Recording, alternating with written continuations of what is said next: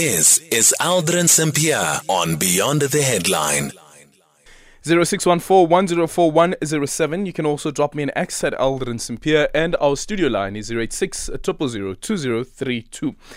It is now 22 minutes after 3 o'clock. We're in conversation next with Izak Khomo, African Affairs commentator. So the Somaliland's foreign minister says it has no appetite to entertain any unification talks. This is after Uganda President Yoweri Museveni offered to become a facilitator in the reunification of Somalia with the breakaway Republic of Somaliland after more than 3 decades of separation. For more analysis on why these two countries don't see eye to eye, we are now joined by Izak Khomo, who is an African Affairs commentator. Izak, good afternoon, and thank you so much for making time for us.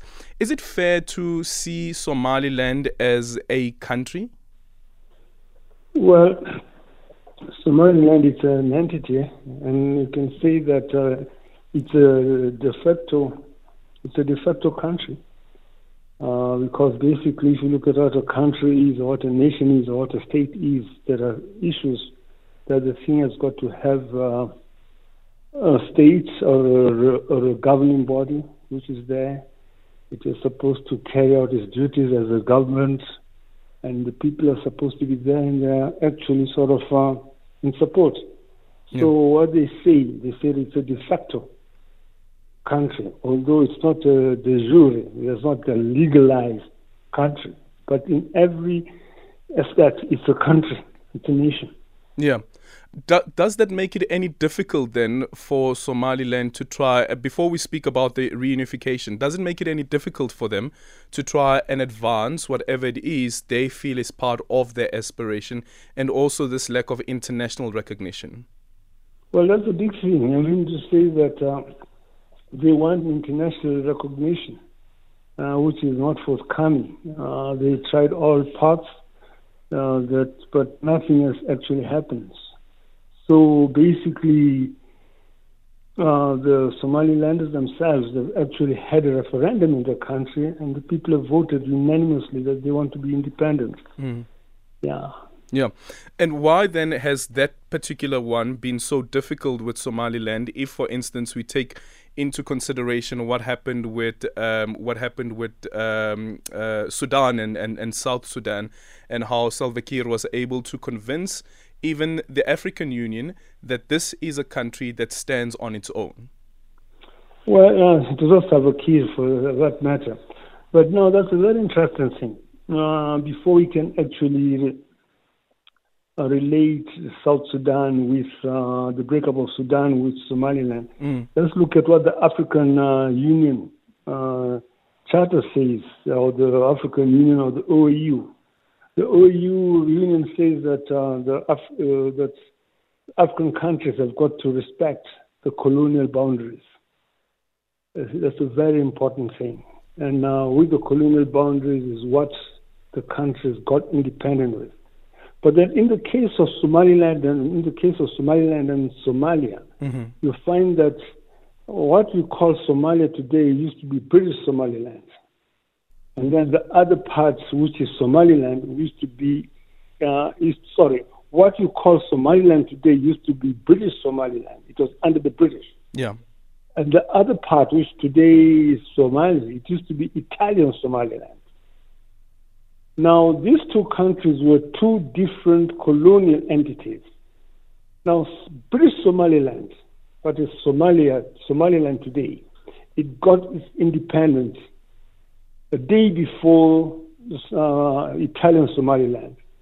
But then they agreed that they're going to have a union. So the Union of Somalia, which Somaliland was part of at that time, it was actually a post-colonial arrangement. It was not a colonial arrangement. So therefore, that in itself, it actually gives the people of Somaliland the right of self-determination, to declare that they are not happy with the union and they want to go to leave. It is not a new thing. You've had unions of Egypt with Syria, the United Arab Republic, and Syria and Iraq. Things did not work, and it was broken up. You had a union between a post-independent union between Gambia and Senegal, the Senegambia. It never worked and people just broke up. You also had a post-independence union of Ethiopia and Eritrea. Yeah. Yeah, which actually sort of, the Ethiopians changed the form of that union into an annexation, and it had to break up. Yeah, so the Eritreans had a right to say that, no, this is not what we bargained for. Mm-hmm. So again, you find that under the norms, you don't have to go to South Sudan and Sudan, but just what the AU says or the AU says, that Somaliland does have a right to come and decide to leave if they're not happy with it. Yeah.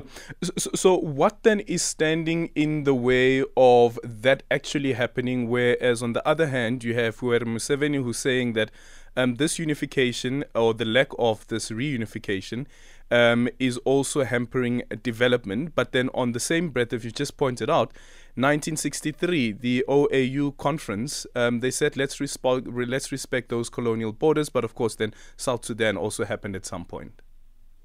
Well, okay, you're talking about South Sudan. South Sudan, it took place because that was a very serious thing.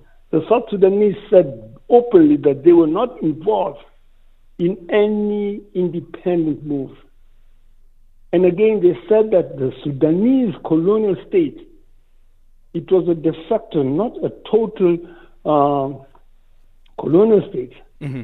When the British were ruling over Sudan, the South Sudan was the, what would they call it? It had a name for it. The prescribed region, whereby the Northerners could not actually move down south. The Northerners were excluded from South Sudan, and these two areas were administered as two different entities. But when it came to the independence, that's when that prescribed situation was removed, and then Sudan got independent as Sudan. But in the independence movement, the South Sudanese were not involved at all. And before even South Sudan got independent, the South Sudanese declared that they do not recognize the independence or their inclusion in Sudan. And the strength of war started. The war in Sudan started before independence in 1955. Okay, just a quick one then in conclusion. Do you think that it's ever going to be possible to have one country between Somalia as well as Somaliland? No, I think it's not. It's a de facto, as I said, it's a de facto two country. So basically what is really needed, it is actually the recognition by the international organization. I mean to say that the whole issue should be taken to the OAU and also to the UN. The UN has got to be involved, in the sense that there's got to be a referendum among the South Sudanese as the Somalilanders as to what they want. But this referendum has got to be put together by a given body. The UN is the body. And whatever result that comes from there, both sides have got to agree to it. It's just like the situation which is standing as far as Sahrawi is concerned. Yeah. Yeah. Thank you so much for your time. Izak Khomo, the African Affairs commentator. It's a minute after 3:30. Time for the news headlines.